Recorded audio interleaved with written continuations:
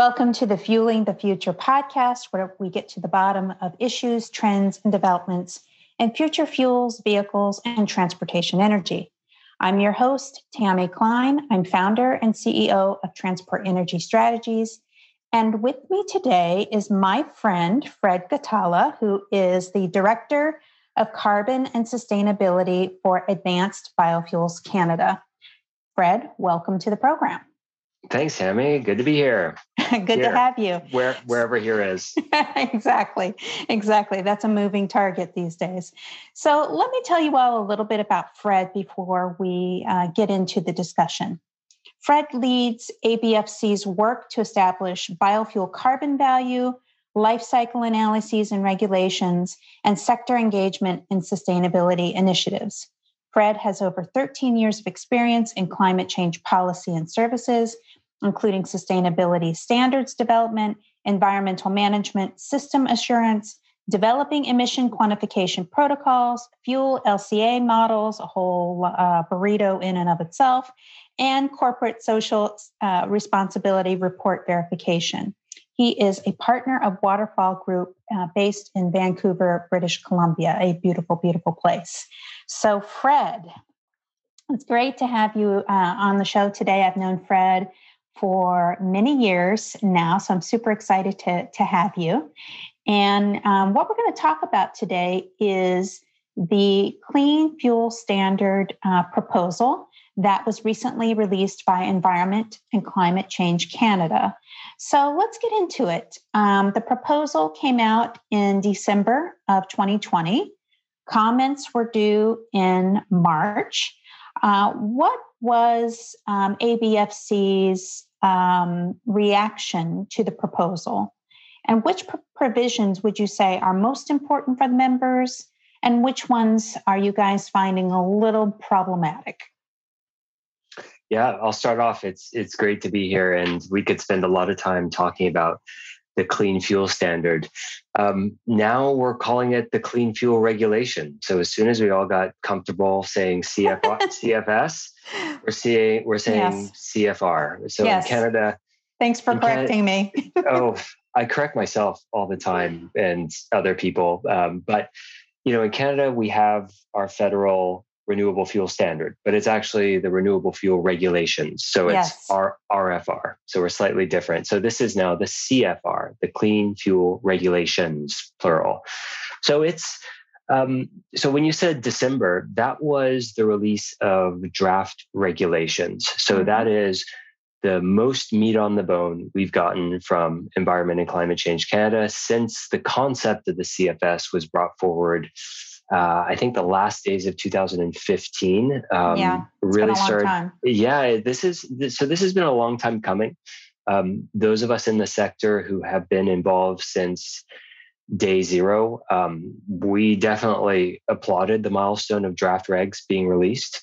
If the current Canadian renewable fuel regulation is one of the most simple around, you could say that the CFR is making up for it in terms of all the complexity that's involved with it. So there's lots of different aspects to it, but it's worth recognizing that this grew out of the Pan-Canadian framework on clean growth and climate change, which is the government of Canada, the current government, so the government led by the Liberal Party of Canada with Prime Minister Justin Trudeau, their major climate omnibus approach to reach and now exceed Paris Agreement targets, and now go even further than that after the Biden's climate summit, where now we're targeting 40 to 45% below 2005 emissions. So the CFR is the part of that really approaches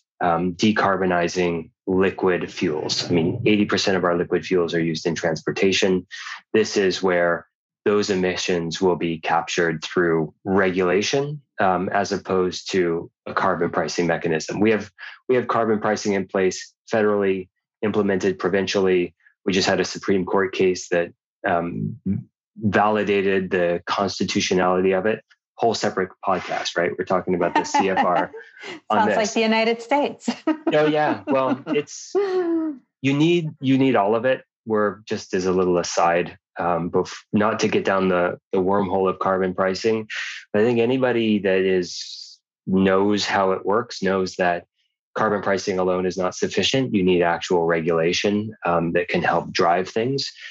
So that's what the CFR intends to be. Right. So what we had released in December 18th was, about almost 1,500 pages of reg text, background material that made for a very exciting Christmas holidays. None of us were popular with our family, but I think a lot of dads and moms were getting up early and staying up late and getting through this material. And it was actually kind of nice because I printed it out, I read it, hard copy, had some cookie crumbs on it while I was reading it over the holidays, and got to know it because, like you said, comments were due March 4th. So that's a 75-day comment window. And during that time, we got through all the material. We connected with our membership, our peer associations, talked to the primary suppliers, the oil codes, the refiners, forestry, agriculture. The government of Canada had about, I think, 24 hours of total webinar content. So there was a huge digestion process for us to get up to speed on it. And there is a highlight of issues that we'll talk about that are the main things that we're interfacing with, but there's so many issues. But all of that is to say it's a significant opportunity. I mean, this is a decadal opportunity for expanding clean fuel production in Canada. I mean, we at ABFC, Advanced Biofuels Canada, we see this reg really being the signal to double or treble clean fuel production capacity in Canada. Massive. We think we'll go from 2.5 billion liters to 6.5 billion because of this reg. And if it's designed properly, there's a lot of issues. So I'd say at the top, what is the primary room for improvement in the reg? What's the primary issue? It's the clarity of the signal. It's signal versus noise.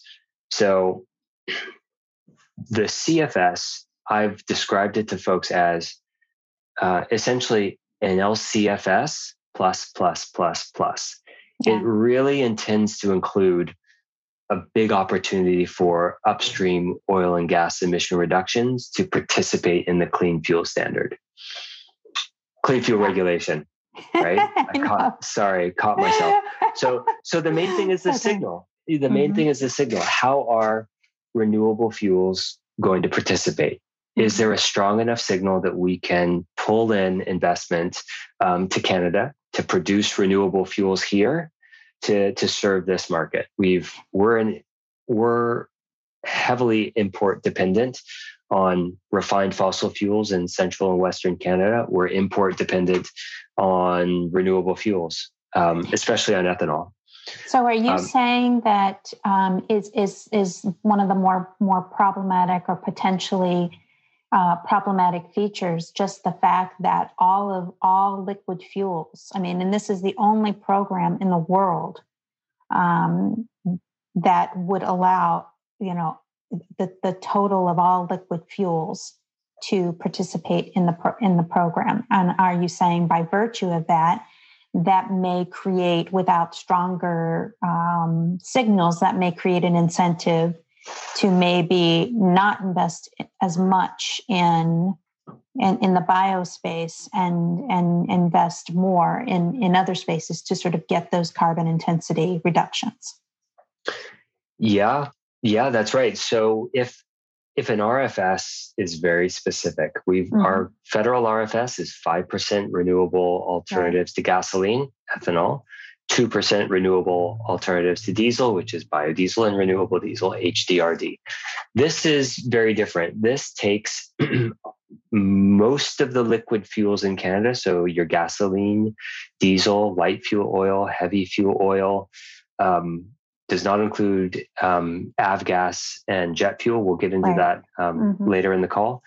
But it takes all of those and it multiplies them by their energy density, multiplies them by a grams per megajoule reduction target for that specific compliance period. The whole thing is 12 grams, but they break them out into different fuel pools and calculate a net amount of debits that need to be covered by each obligated party. In the reg, they're called the primary supplier. And that becomes their obligation that they can meet through a number of different compliance pathways. It can be blending renewable fuels. So you can overcomply in the gasoline, the diesel, the LFO, the HFO fuel pools. It's not like it's a gasoline or diesel specific reg. Right. You can comply through using upstream oil and gas credits. So CCS, enhanced oil recovery, those are all compliance pathways. Right. Also, we've got like a refinery improvement credit approach that's included in the CFR, similar to California's, that there will be the ability to generate credits from that. So there's a lot of different options, EVs included, fuel switching, gaseous credits. So there's a lot of opportunity for mitigation in many different fuel pools, but knowing exactly how that will impact, say, renewables and diesel, renewables and gasoline, it's hard to determine. So Environment and Climate Change Canada, when they released their draft reg, they included what's called a regulatory impact analysis statement. So this is their modeling of the economic impacts, climate impacts, what compliance looks like. And so they show that by 2030, this would result in 15% ethanol in gasoline, 6% renewable diesel in diesel, 5% biodiesel in the diesel pool. And that's going to be approximately 45% of where all of the credits for compliance will come from. So it's potentially huge. Yeah. But that's not necessarily how the market will respond. There's no limit to how many upstream oil and gas credits can be used. So it's like, maybe if you look at a corollary, the Europe's Fuel Quality Directive has UERs, upstream emission reductions. I think those are limited to about 25 or 27% of compliance. Here, no limitation. So if you think about it, a primary supplier could essentially comply with this CFR through upstream only. So not even reducing combustion emissions, but getting 100% of the compliance from pre-combustion emission reductions. So what's the answer? So what's the answer to that? Is it to point this out and then to ask for such limits to be included? Yeah, that's part of it. It's finding a way to really be sure that the CFR addresses Scope 3 emissions. It really addresses the CO2e that's emitted to the atmosphere from the combustion of liquid fuels. So a couple of concepts. One of them would be what we think is aptly described as a net zero backstop. So the government of Canada has committed to legislating net zero emissions by 2050. You don't get to net zero unless you address combustion emissions. So what we'd like to see between now and final regulations in December 2021 is that there's some type of guardrails put on the upstream component so that while it is able to participate, it doesn't eclipse the other Scope 3 emission reductions opportunities that are from blending renewables, switching drivetrains to, zero emission vehicles, ZEVs, EVs, et cetera.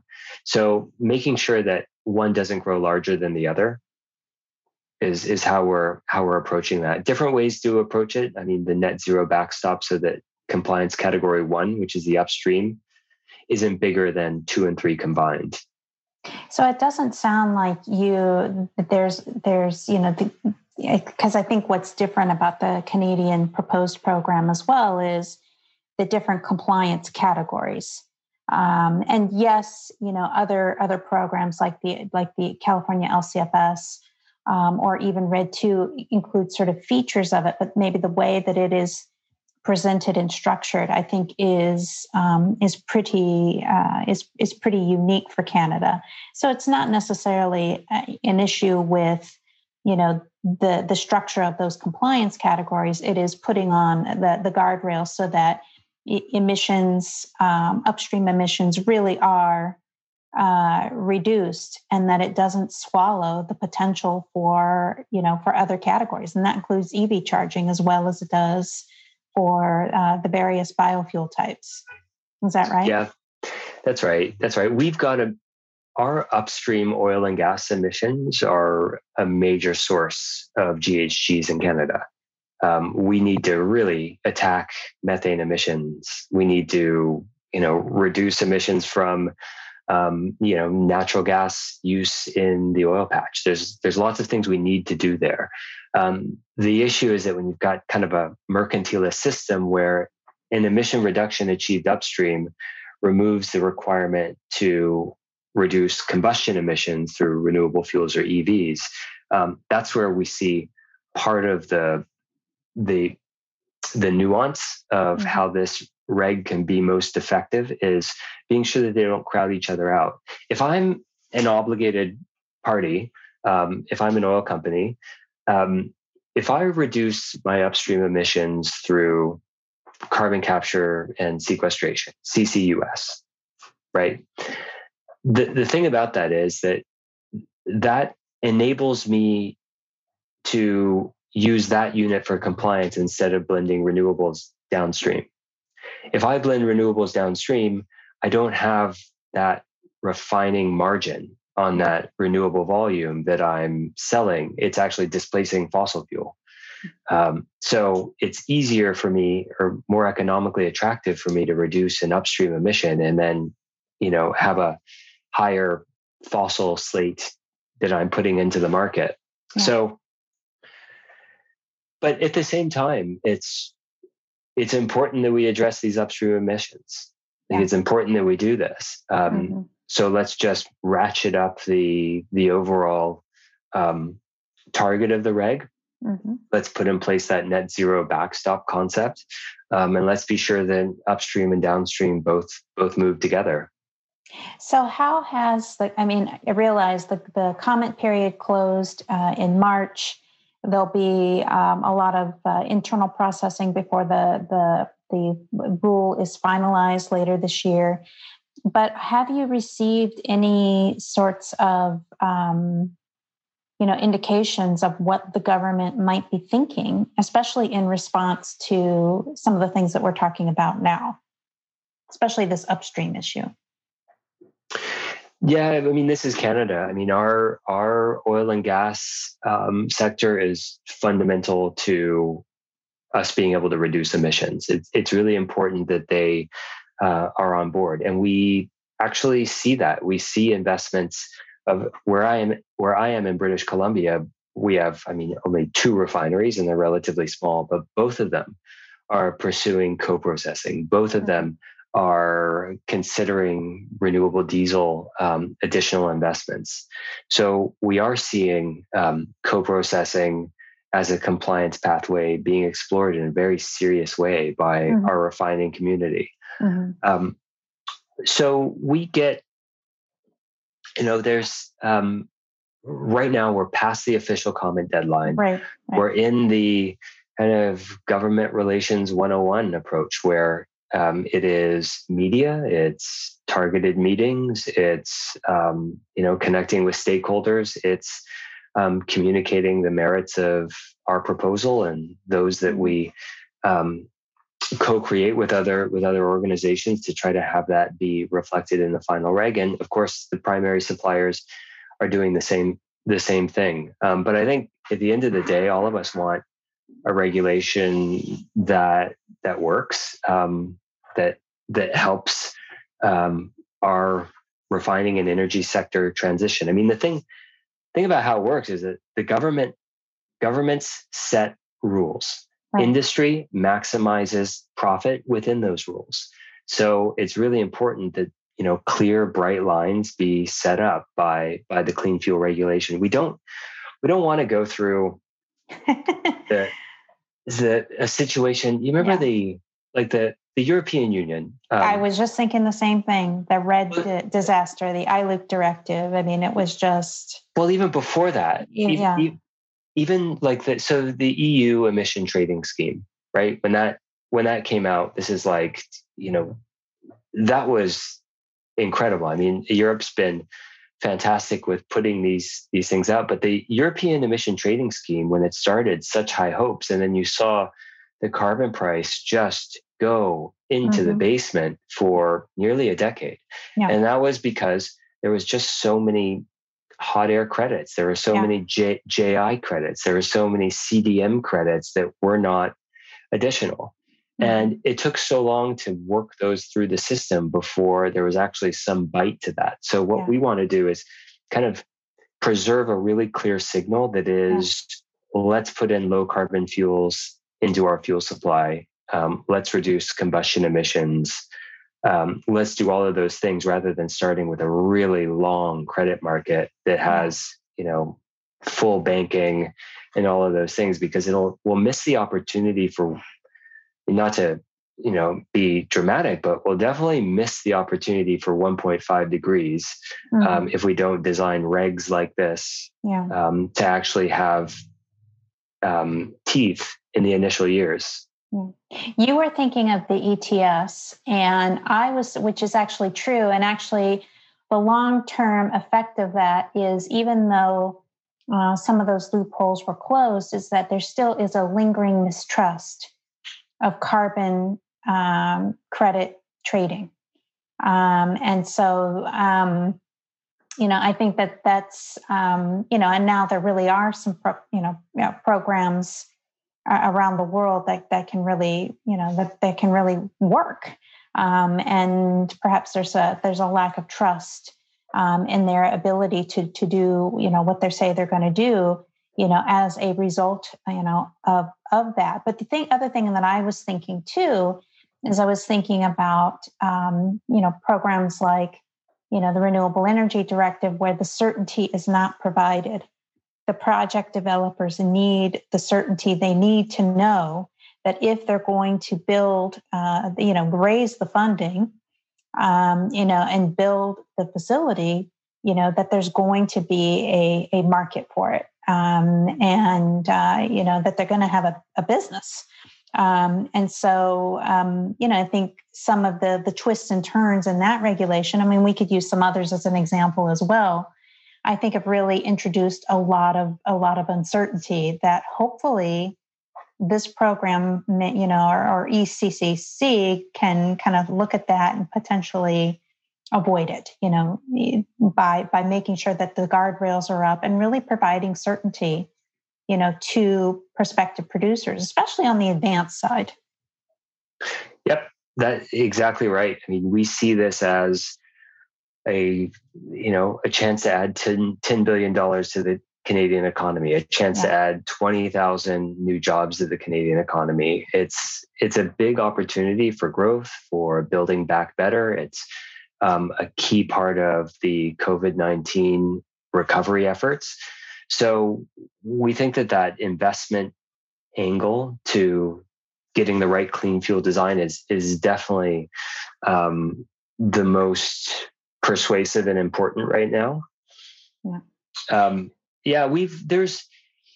think Ottawa is very close to DC. Ottawa is also very close to Brussels. So we see a lot of things that are similar between the different policies. Like we've got essentially on the sustainability side, we've got something that proposes to point directly to EPA's RFS approach, which is approving petitions for aggregate compliance. So right now, as it's written, U.S. renewable fuel feedstocks would comply with the land expansion criteria, or actually you call that anti-land expansion, where we want to be sure that we're not encroaching onto sensitive areas and we're just expanding agricultural land. So that's built into to the CFR. But we have the EU's delegated regulation on ILUC referenced in our draft regulation. which currently just excludes palm and related feedstocks. We don't palm and derived fuels from all types of palm feedstocks. We don't have currently. We don't have any introduction of multipliers into the reg like the European Union's RED2 has significantly. Yeah. So lots of similarities, lots of differences, but I think what we've landed on is just it's an LCFS plus. Yeah. And remember that this was going to be also include gaseous fuels. It was going to include solid fuels. I don't know how that was going to happen. Well, you got the memo. Now it doesn't. But 10% of your credits can come from gaseous, so reducing emissions in the gaseous fuel stream.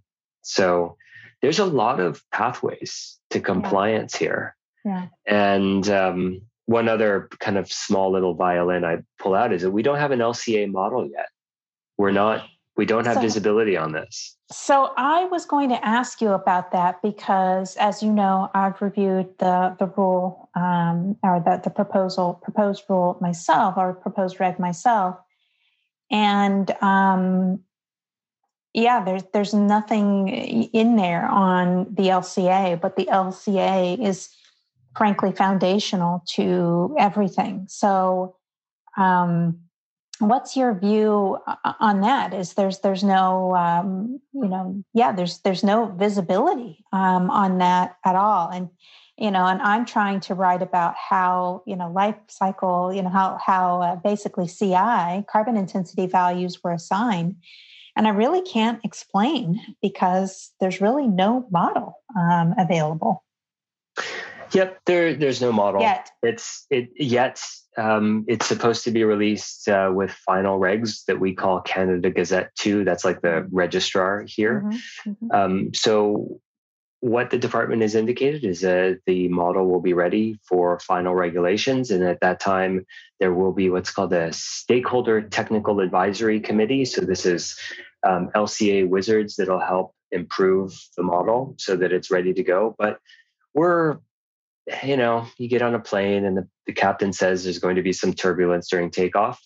That's what we're expecting. We're expecting a bit of a turbulent ride with the model, with getting CI scores approved. We know that from any of your members that are in the LCFS market in California know that staff resources can be stretched to approve new pathways. So we're going to have some onboarding challenges to get all of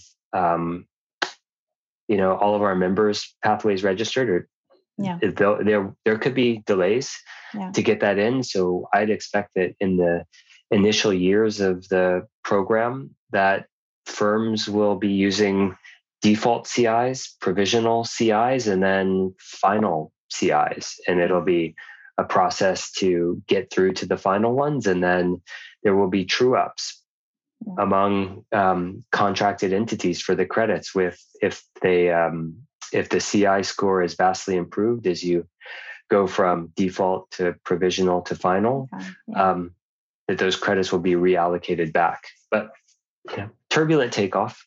Yeah, but a takeoff nonetheless. That's the key thing. That's the key thing. What we want is for the ability to review the policy, make adjustments, have regulation that can reflect on what's in the market and how the market's proceeding, and make adjustments and move forward. We want there to be some tension for more renewable fuel blending. So the last questions I wanted to ask you about revolves around sustainable aviation fuel. So I know that ABFC has, through its membership and approval from the board, has formed an SAF caucus in Canada. So can you talk to us a little bit about that? And what kinds of policies do you think the SAF industry really needs to scale up in Canada? Is it beyond what we see in the proposed CFR? What kinds of things might be needed? Yes. So ABFC, Advanced Biofuels Canada, we formed a SAF caucus. Imagine it's just like a working group within our membership of companies that are actively pursuing SAF production in their locations outside of Canada and potentially in Canada. So we've got, and within our tent, a broad range of members. So we've got potential HEFA production, alcohol to jet, you name it. So important for us to align and find common ground between our organizations for presenting those policy notes forward. So what do we need for SAF in Canada? Prior to COVID-19, prior to draft regs, everyone was expecting there to be some type of carbon intensity reduction requirement for jet fuel. Mm-hmm. And with the caveat that, SAF is about a decade behind more other renewable fuels. So if you want SAF into the jet fuel supply in Canada, you actually need to do something that requires it to be used. Otherwise, aviation fuels carbon intensity credits would be sought and supplied through, say, ethanol, EV charging, upstream oil and gas. Like nothing would actually result in SAF being used in the jet fuel supply, which is why, say, in the RED2, there's the 1.2 multiplier, right? Mm-hmm. There, you want to get over that additional processing cost to get SAF into the fuel supply. Yeah. So prior to COVID, we thought that was going to be included. We knew avgas was going to be excluded, but we thought that would be included. And the reg makes a lot of reference to CORSIA and ICAO, et cetera. But we thought there would be something. Right now, it's totally opt-in for now. Mm-hmm. We've responded that we think there's an opportunity to consider a CI reduction requirement in the future, taking into account there would need to be measures to help it get into the aviation fuel supply. Right. So we've got Budget 2021 that was released in April, has about $100 billion of new spending. A fair chunk of that is towards clean fuels that SAF would be included for. So we think there's a funding aspect to this that will help. So there's the 1.5 billion Canadian dollar clean fuel fund, the low carbon zero emission fuel fund is what it's called, that could apply to SAF production. So opportunities, there's federal procurement measures that are included in the budget that could include SAF. But ultimately, I think what we need is what we see other countries doing, which is a specific SAF focused mandate policy. Mm-hmm. So everyone's watching what I think Refuel Aviation in the EU is going to propose. Quite clear that will be some type of blending obligation. So I think that's something that we could use federally and provincially.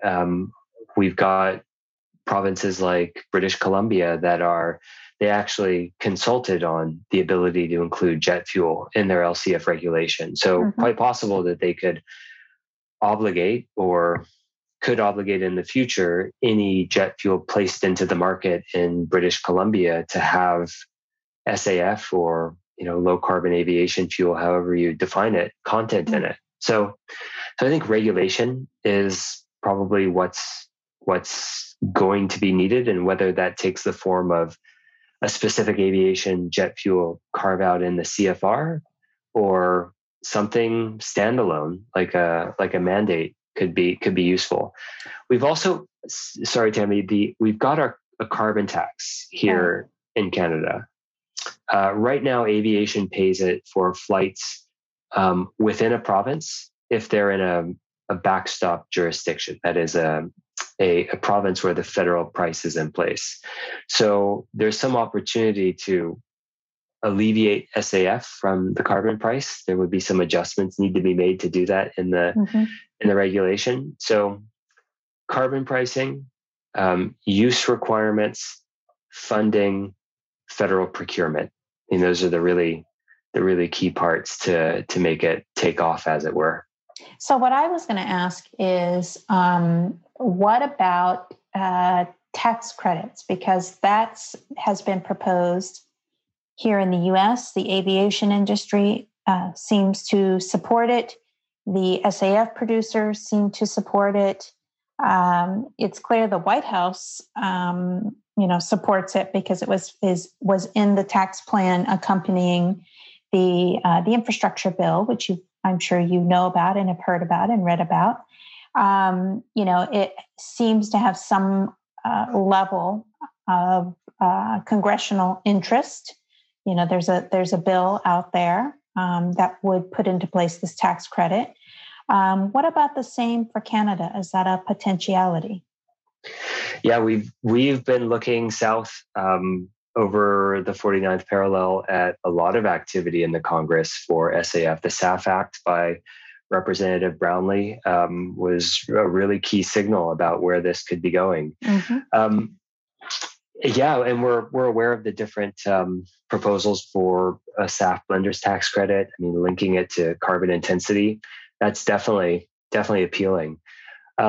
So in Canada, we've got a carbon price that is going to $170 per ton by 2030.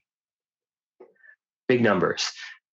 So right now they have an exemption structure in place under what's called the Greenhouse Gas Pollution Pricing Act, where if you are above 10% renewables in gasoline, that's carbon price exempt. If you're above 5% renewables in diesel, that's carbon price exempt. So when you have a big number for a carbon price charge and renewables are exempt from that, it's basically a baked in blender's tax credit that is through the Tax Act rather than necessarily program funding.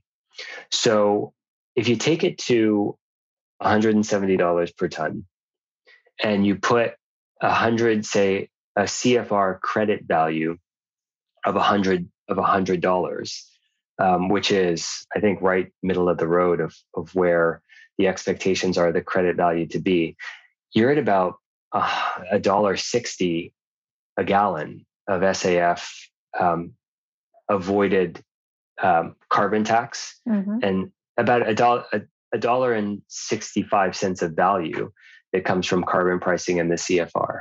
So all to say that could be a mechanism in Canada for having the same benefit of a blender's tax credit. So that could be fairly massive. It definitely comes down to what are the other parts in place, like how much non-dilutive capital is available through different funding programs to get things to actually site here. That's the key part.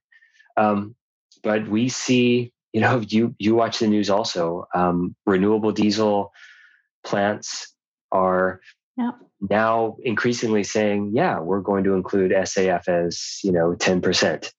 Because remember, all SAF is renewable diesel, right? It's C8 to 16. So that's right. If you've got distillation, you can do that. And then we've got pathways for potentially for renewable naphtha. So all of these ways to add value to renewable diesel processing platforms. So, I think that SAF will be a big part of the Canadian market. We're having projects announced here to produce SAF along with renewable diesel. If the US EPA approves the petition to have canola be an approved renewable diesel feedstock, that really does open the door for more Canadian oilseed feedstocks to participate in renewable diesel and have SAF be part of that. It's amazing. All right. That's the show. Thanks for listening. I want to thank Fred so much for being on the show today and talking to us about the CFR. You can believe that I'm not going to forget CFR from now on. I've been calling it CFS for all this time. Great to have you on the show. Hope you come back as events develop. And for the listeners and the watchers, if you are looking for more information, analysis on future fuels and transportation energy issues, go to my website, transportenergystrategies.com. Sign up for my free biweekly newsletter to keep abreast of what's happening out there, and rate this podcast so that it can become more visible and others can benefit from it. Thanks again for listening.